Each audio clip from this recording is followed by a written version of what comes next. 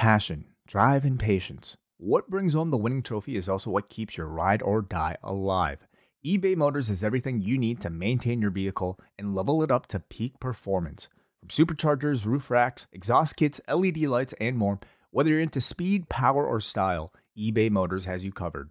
With over 122 million parts for your number one ride or die, you'll always find exactly what you're looking for. And with eBay Guaranteed Fit, your part is guaranteed to fit your ride every time or your money back. Because with eBay Motors, you're burning rubber, not cash. With all the parts you need at the prices you want, it's easy to turn your car into the MVP and bring home that win. Keep your ride or die alive at ebaymotors.com. Eligible items only. Exclusions apply. Hey everybody, it's John Pollock here, and I wanted to take a couple of minutes here to go through the life and the career of Jerry Jarrett, who passed away a couple of days ago on Tuesday at the age of 80. And I wasn't able to do this on Wednesday night for Rewind to Dynamite, as I was taken out of that show due to plumbing issues at my house, but things are under control today. But I know people are not logging in to hear about those issues. So Jerry Jarrett is among the most influential figures when you're looking at the territorial era, and somebody that it is not a stretch to state dedicated a grand portion of their life to professional wrestling. And it is another passing that draws back to a bygone era. And there is so much history that goes with a Jerry Jarrett that links to the days of Nick Gulas and Roy Welch and the entire,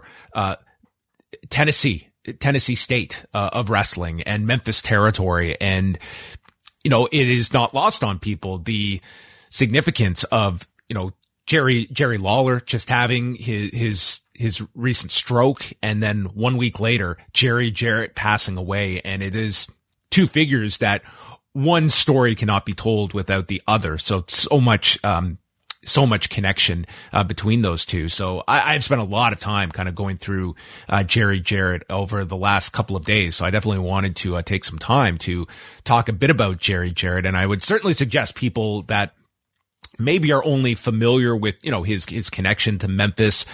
There's so much to be learned by diving into a Jerry Jarrett with some of the resources that are out there, some great pieces that have been written on Jarrett that we'll get into.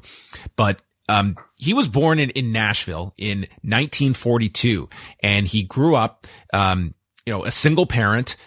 His parents were divorced at a young age, and it was his wife, Christine Jarrett, that ended up taking a separate job working as a ticket taker in Nashville at the Hippodrome for Nick Gulas and Roy Welch. And it would not be uncommon that a very young Jerry Jarrett would be there at the ticket booth and later working, selling cokes, selling programs. Like, he was indoctrinated into professional wrestling pretty much from the jump.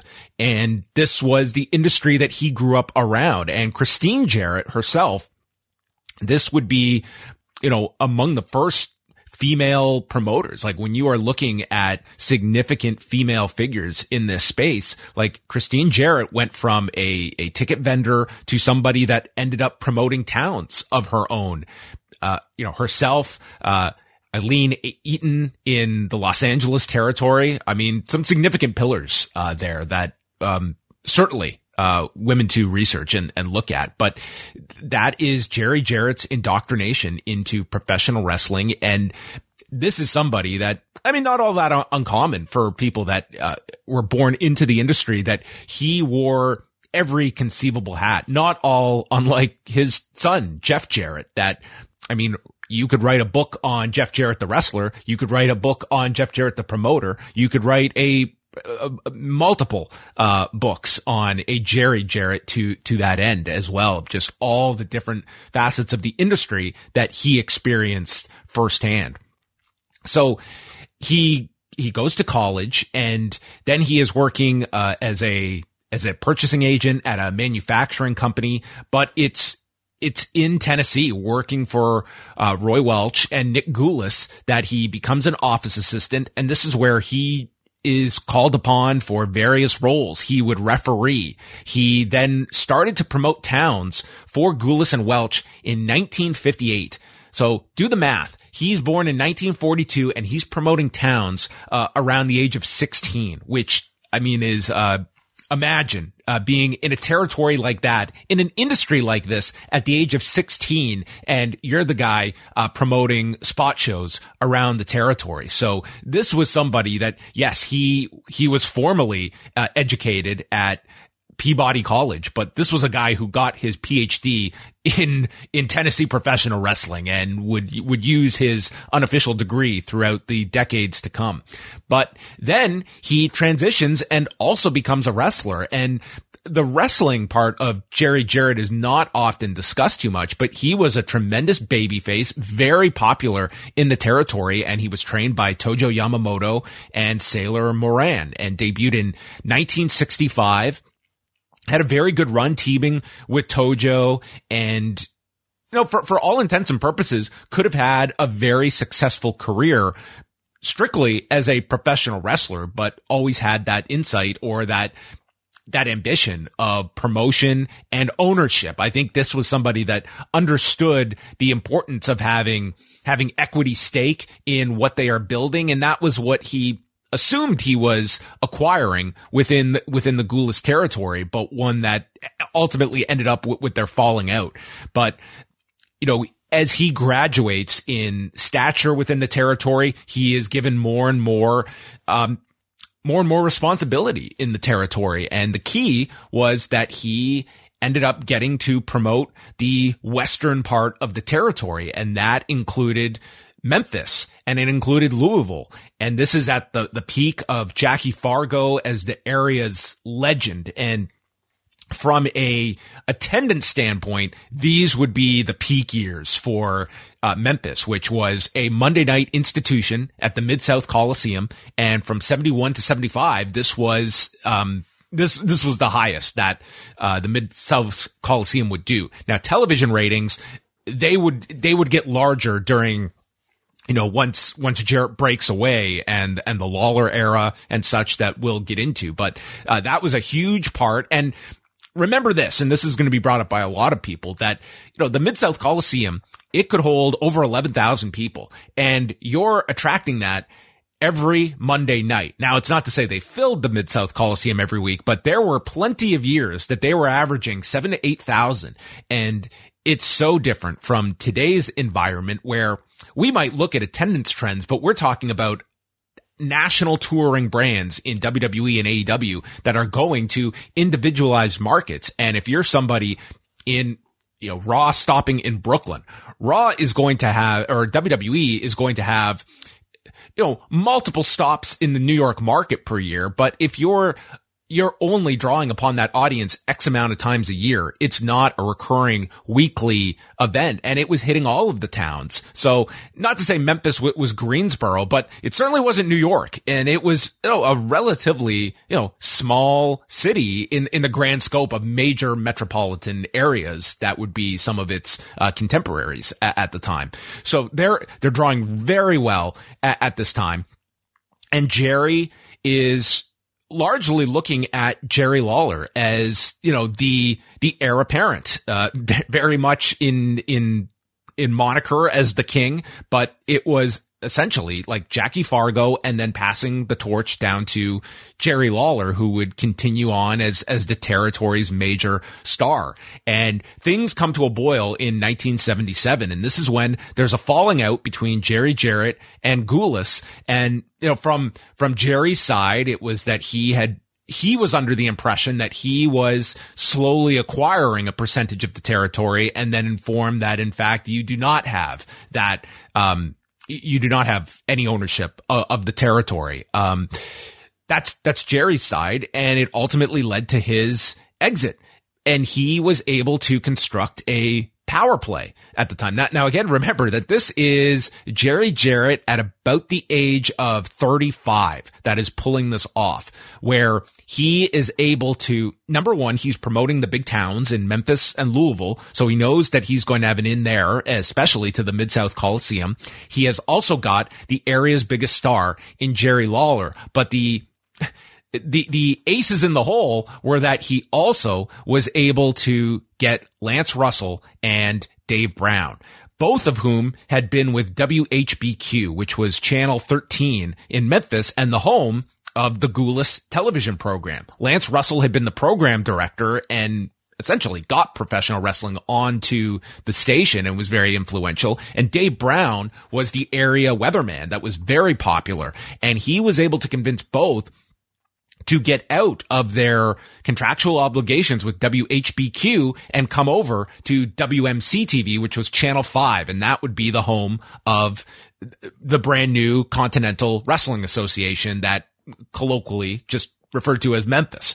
And that is what Jerry Jarrett was able to pull off. He got about a third of the roster to jump over. Not everybody, not Fargo, not Tojo, but he had Lawler, and that was a major key to everything. And he had the familiar voices of Lance Russell and Dave Brown, save for a short period where they launched in 77 on Channel 5, and Russell and Dave Brown, they had to finish up their run at WHBQ. And then, so you had several weeks where it was the local DJs that were involved, Clay Conrad and Bob Young, that were the announcers for the first couple of shows on Channel 5 before Russell and Brown showed up. And they were essentially off to the races, where they knew that this was going to be, in essence, you had transplanted professional wrestling from Channel 13 to Channel 5, and Gulas, in time, they would lose their television slot and then go out of business. And it would be the Jerry Jarrett territory. And it was all built around Lawler, who Jarrett was in very much so you can look at in terms of, Antonio Pena breaking off from EMLL and having Conan as his big star to launch AAA in 1992. Jarrett had crafted Lawler, he had gone away for a period of time, returned in 74 as the top heel and bringing in all the big names to work Lawler, including Jack Briscoe for a real big match in September of 1974, and just building him up and utilizing interesting concepts. Jerry Jarrett was behind the boxer versus wrestler gimmick with Jerry Lawler and Rocky Johnson right before the Inoki Ali fight, and promoting Rocky Johnson as a legit heavyweight boxer, because that kind of knowledge was not it was not known at the time. But the break occurs in 77. George Gulas was the son of Nick Gulas and was continually getting pushed upon Jerry Jarrett to utilize. So this was, my understanding is it was a foundational issue that the cracks were forming, and it was time that Jerry Jarrett understood that he could make a play on his own, and was successful in making this decision. He won this promotional war, and it was hardly even a war to speak of, because he made such a dramatic move that it took all the key pieces off of the chessboard for Gulas. And so they are off to the races on Channel 5. And another interesting part is that WMC TV, Channel 5, they were willing to pay Jarrett for the television. I believe the amount was around $1,500 per week. But at this time, and this would be something that they would continue to pay for the television all the way up until 97, when they move it from a live format to a taped show later on Saturday nights. But that's very, not a unicorn in professional wrestling of being paid for television, but very, very rare that you would have. It would many times, including, during Vince McMahon's national expansion, it was the opposite of paying to be on television and giving program directors that knowledge that these promoters, they need the television, and we have the television. So therefore, the value is to them, even though we're getting reliable programming 52 weeks a year, live programming in some markets such as Memphis, and as well, it does very good numbers on top of it. But this was the deal that they had in the launch of this. And their first show is March 20th of 77. Jerry Lawler against Bob Armstrong, that does over 8,200 people. And to get a sense of where things were out of the gate, you have, Jarrett's side drawing 8,200, and Gulas the next night bringing in the Sheik and Bobo Brazil, drawing 2,000. So, it wasn't even a re-education process for the audience to understand where professional wrestling was. For them, professional wrestling was Jerry Lawler. Professional wrestling was Lance Russell. And the other area top stars, the vast majority of them were now on Channel 5, and it seemed to be a pretty instant changeover that they understood. We could spend so much time going through the highlights of Memphis from 77 and over just as an institution over the next 20 years within that market. And so much of it, the big angles throughout, some of the keys being, of course, Jerry Lawler as both babyface and as a heel. When he ends up breaking his leg playing football, he is out for a considerable amount of time. And that is when the territory, they rely on Jimmy Hart as the big heel mouthpiece and assembling his first family that Jerry Lawler would feud with. That would be one of the iconic feuds of the 80s, the early 80s in Memphis, until Jimmy Hart leaves for the World Wrestling Federation in early 85. So that was, key. Lawler and Andy Kaufman, all of the programs with Bill Dundee. And the way it worked was that the booking, you would have Jerry Jarrett book for a period, then it would go to Jerry Lawler and then revert to Jarrett. And they had this formula that it was designed as not to burn out a booker, that you got sort of, you do your 6-month sprint and then boom, you get a rest period and the other gets to come on, and you could see the difference in programming and difference in styles between the booking. Now, they did have a potential fracture in this relationship that was averted when Lawler and Lance Russell at one point were looking to break away from the territory. And what happened was, Jerry Jarrett understood he needed to retain these two figures. And this is when he cut Lawler into the ownership of the territory. Lawler starts in Memphis, with Jarrett in 77, where he is the star performer, but does not have the ownership stake. But after this threatened break, that's when Lawler gets half of the territory. Russell doesn't get any ownership, but it was always a contentious relationship for years between Russell and Jerry Jarrett over this, that with my understanding be that Jarrett understood Lawler being able to pull off something like this and wanting that stake. He did not see Lance Russell as having the stake that Jerry Lawler does to pull off something like this. However, Jerry Jarrett always understood the value of Lance Russell and how valuable he was to the territory. And they did eventually, mend that relationship, but it was contentious until Russell leaves for WCW in 89. Jarrett had always said, the peak was 75 to 85.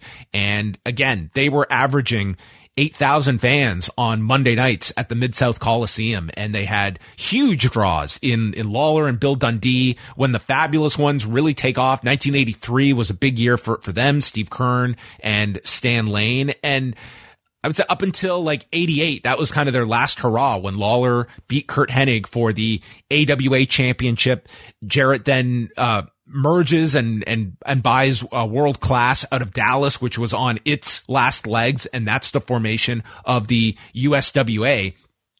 And it was as you had the national expansion of the WWF that was changing the way the industry was from a territorial based industry to a national scene. And there were only going to be so many left standing in this national expansion. And to their credit, Memphis lasted longer than a lot, and you're going to have differing opinions. Jerry Jarrett was not always the most popular promoter amongst talent. He was able to get through very lean years by paying talent very little. His argument was he had a formula, and when business was good, they would be paid well, and when it wasn't, they would not be. It was based on how the gates performed. And he was, for whatever you want to say, Jerry Jarrett did not have a ton of, he was not overly sentimental. He was not a promoter that wore his heart on his sleeve. He was a dollars and figures promoter, and he judged things that worked or did not work by the gate figures. And this was going to be, he was not in this business to lose money. This was not going to be a passion project for him. He was not going to be, just throwing good money after bad. Very much the opposite of, for instance, Kerry Silkin, that he is an extremely popular figure amongst the talent, because Kerry Silkin stated, we never made money during the years that he owned Ring of Honor, but he kept that operation going. And for that, a lot of careers existed and flourished because of that outlet. When you think about it, had Kerry Silkin had the mentality of, this is not making money, I'm going to pull the plug on this investment, there's probably a lot of careers that don't get to the next stage, and national stars that maybe never get out of there, that they find work elsewhere outside of the industry. Jerry Jarrett was not that guy. He was not here to lose money.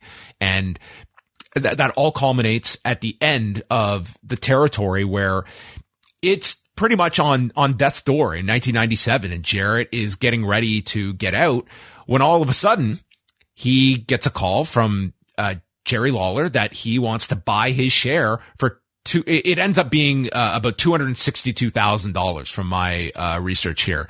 And for Jerry Jarrett, it's like, this is the ultimate gift from the heavens, that I was ready to get out of this at a loss, and instead I'm getting a 6-figure offer. So he ends up selling off to Lawler. Again, he does not have, for somebody that had operated his own territory for 20 years, did not have he was not being, he was not losing sleep over these 20 years of promoting, being in the rearview mirror and getting out of his run business. He was ready to move on, and it becomes, man, if you want to do a Dark Side of the Ring episode on the whole ownership fiasco of 1997, there's plenty to dissect between the sale to Lawler, and then his involvement with Larry Burton, and then selling to this investment group of the Selkers. It's insanity. And what it ends with is, first of all, Memphis gets moved to out of its live slot. It would air Saturdays live from 11 a.m. till 12:30. It gets moved, and it's a taped show that airs midnight on Saturdays and replayed on Sunday.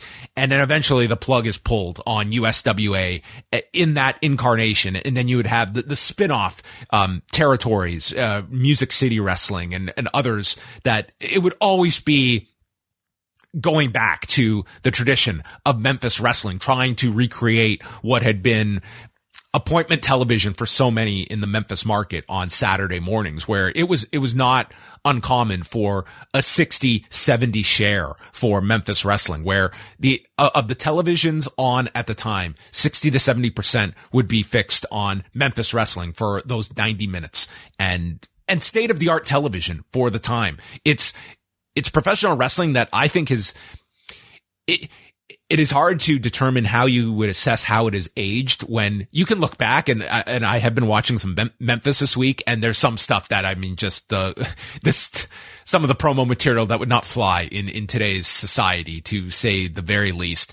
But at the same time, Memphis was an interesting territory where you had a lot of other territories. They would look down on Memphis. Like there would be like the term, like, that's too Memphis. And yeah, they were out there. They had outrageous characters. They had outrageous angles, but it also was a precursor to where professional wrestling was going. They utilized, along with Mid-South, music videos. Again, I don't know how well you would do it with the clearance of those, nor were they, I don't think, clearing these rights back in the early 80s, but it made superstars out of these guys. And that was a big part of the business. It was go to the local studio, see them in person, go to the merch stand afterwards, get your Polaroids. It was a giant merchandising hub territory on top of things, because these were stars on a local level to this community in Memphis, and then taking it around the loop to Louisville, to Evansville, all over the place. So 77 is when Jarrett is out.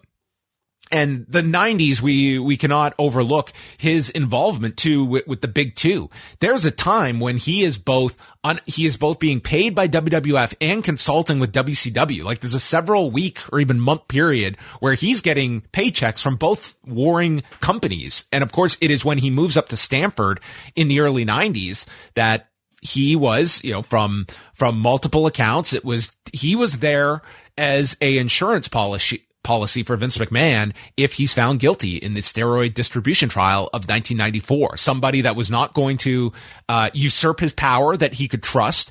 He had that trust in Jerry Jarrett, and that was from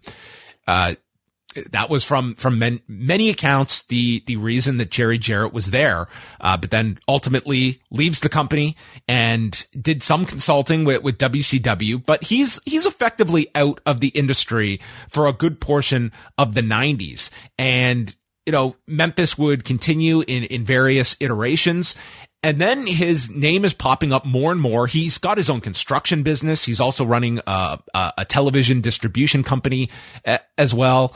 But it is through his son, Jeff, that is making his waves throughout the 90s. And the relationship of Jerry and Jeff, which I'm sure will be expounded upon by Jeff on his podcast. I mean, Jeff has never been shy about the fact, like, him and his dad have had contentious relations over the years. The good news is that over the last number of years, it sounds like it has been a very healthy father-son relationship that they mended, but it was very tough for Jeff. Here is somebody, let's remember this.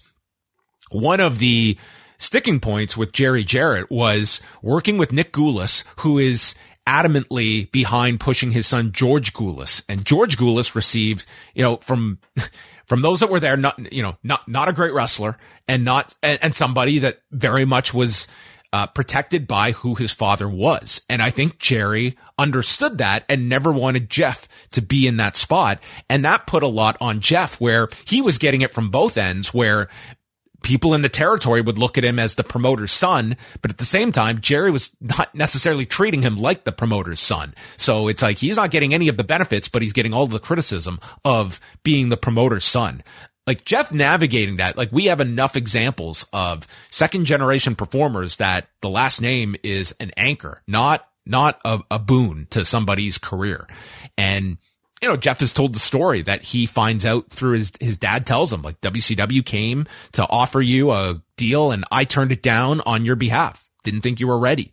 Jeff had no say in the matter. He's just told this on a bus one day by his dad when they're coming back from Dallas that, yeah, you know, this is early 90s. And on the one side, it's Jerry potentially looking out for his son. At the other, it's, you know, Jeff is one of the stars of the territory that he probably does not want to see go either. But it's the relationship of he's my boss, but he's also my father. And that is a big, it's a big part of Jeff Jarrett's story on top of it. But where Jerry pops up again is towards the end of WCW, and he is rumored to be one of those interested in buying the company, and he ends up going through the books with Lenita Erickson, who you could read about in the Nitro book by Guy Evans, and also having J.J. Dillon, who's got a very close relationship with Jerry Jarrett. And they make their pitch to Brad Siegel, and from their standpoint, they were willing to spend $70 million to buy the company.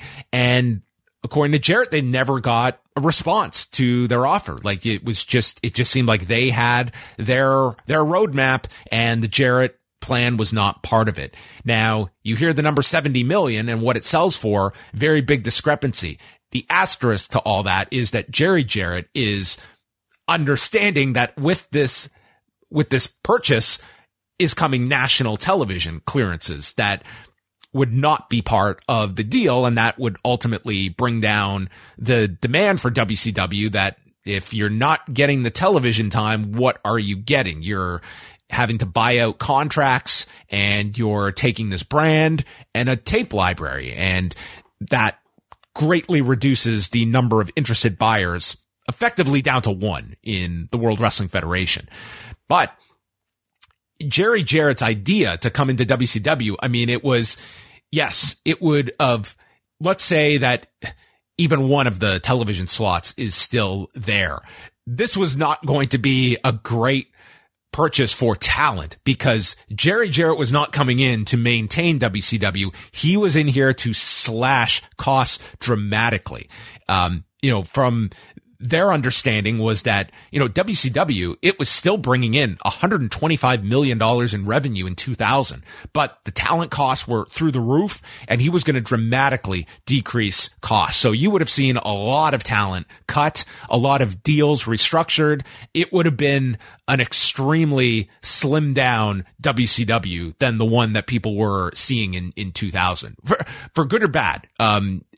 Short term, it would have hurt a lot of talent, but long term, to have another national entity survive is for the betterment of the industry. Doesn't happen. Everyone knows what happens there.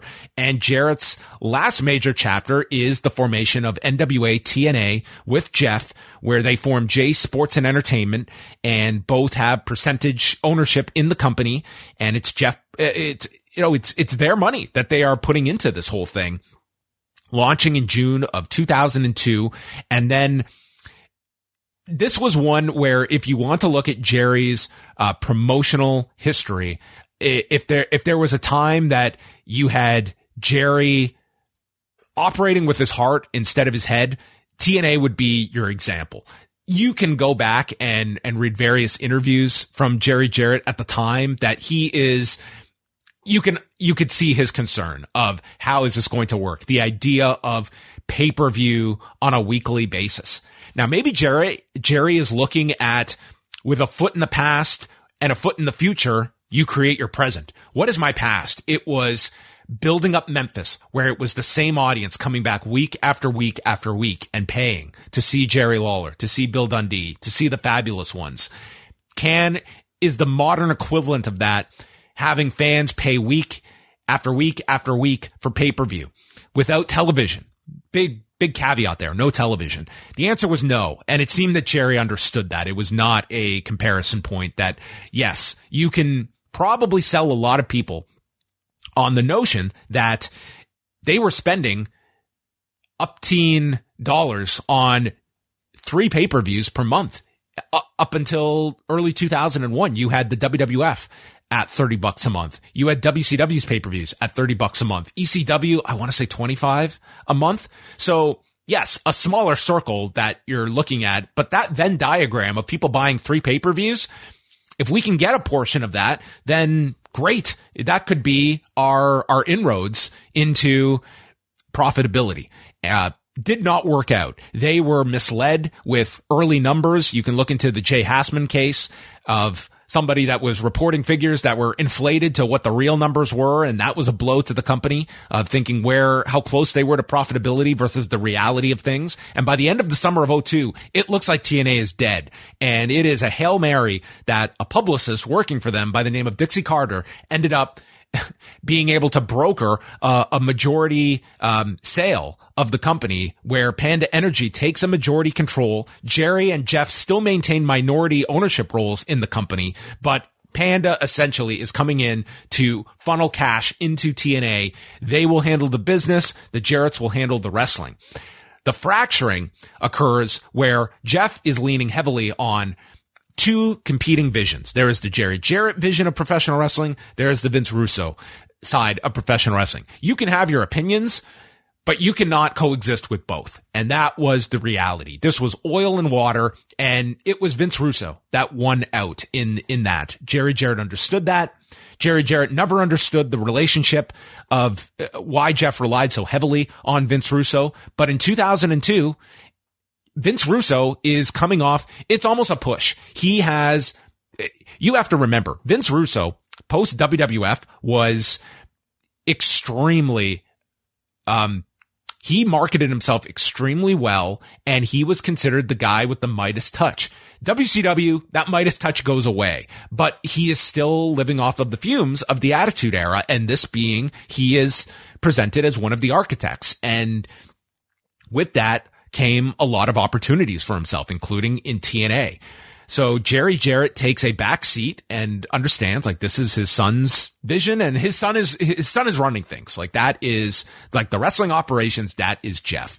And the relationship hits its lowest point in 2005 when people might remember logging into WWE.com. And this was at a time when WWE.com, they were trying to do a lot more, kind of legit news, and they would put out, various stories. You'll remember in the summer of '05, suddenly you tune into WWE.com. There's Vince McMahon shaking hands with Bret Hart at the Stamford studios.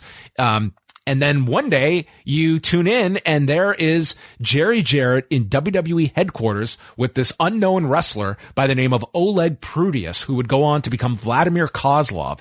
And your head is going in a million different directions. What is one of the founders of TNA doing inside WWE headquarters? And if you were a fan thinking that, wasn't too far off from what a lot of key people in TNA were thinking as they found out about this. What does this mean for TNA? Is Jeff involved in this? Is Jerry Jarrett there on TNA business? Is he trying to broker something?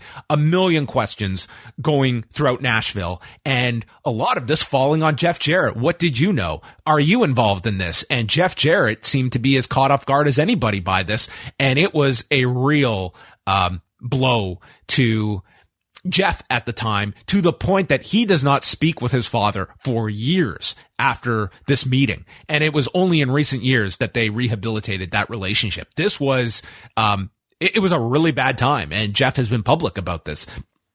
It's one thing you can say about Jeff. He has not sugarcoated things about his father, the good, the bad, but it does seem like that came from the fact that they were in a good place by the time he could go reminisce about these stories and talk about the difficulties of being a promoter's son, and Jerry putting him in difficult positions, such as this 2005 meeting at WWE headquarters. But that's effectively the last major chapter for Jerry Jarrett. He put out a couple of books as well. He wrote about the early days of TNA. Then he put out his own book alongside Memphis historian Mark James in 2011, The Best of Times. And did various interviews over the years talking about his time in the business. Always seemed to keep his finger on the pulse of what was going on in WWE. Jimmy Hart was on Busted Open Radio this week stating that he had gotten a call from Jerry just a couple of days ago about, just out of the blue, telling Jimmy how much he meant to the territory, how much he meant to him, and telling Jimmy that, we'll get together for WrestleMania. Like, he was still following the industry right up until the end. And he had been suffering from cancer in his esophagus and passes away Tuesday at the age of 80. So it's a remarkable career that Jerry Jarrett had. He was involved in so many different facets of the industry that, that kind of knowledge, there's few living figures with the experience, the understanding, the education, the knowledge that a Jerry Jarrett possessed. And I say Jeff because I would put him in that bag as well, in terms of like a modern equivalent of somebody that has worn every hat there is in the industry, from referee to wrestler to promoter to owner to marketer. Jeff Jarrett falls like there's a lot of similarities there between father and son. Jerry had 4 children. He's survived by his second wife, Deborah. And yes, we wish all our best to the family of the Jarretts with this loss. I would also encourage people to check out some of the great writing that has been out there. Slam Wrestling's Ryan Nation put out a great story on Jerry Jarrett, including some of the correspondence that he had with Jerry over the years. And I thought I'd end with this. This was a quote from Jerry Jarrett to Ryan, again, that you can catch at Slam Wrestling. I thought I had reached the end of my journey last year. This is written in 2006, by the way. And the experience gave me a new insight into a soul's journey through life. When the end comes, you will not measure your life by your money or material possession. And I can say that having accumulated great wealth. You will not judge your journey by the status of position you have obtained. And I can say that because I've had some pretty good accomplishments in both the wrestling and construction business. No, you will judge your life by the content of your character. My relationship with my wife, my children, and my friends are the thoughts that gave me comfort during these trying times. I felt ready to leave this plane because I felt I had been a good dad and a good husband. That was Jerry Jarrett. And thank you for tuning in for this special bonus look at the life and the career of Jerry Jarrett.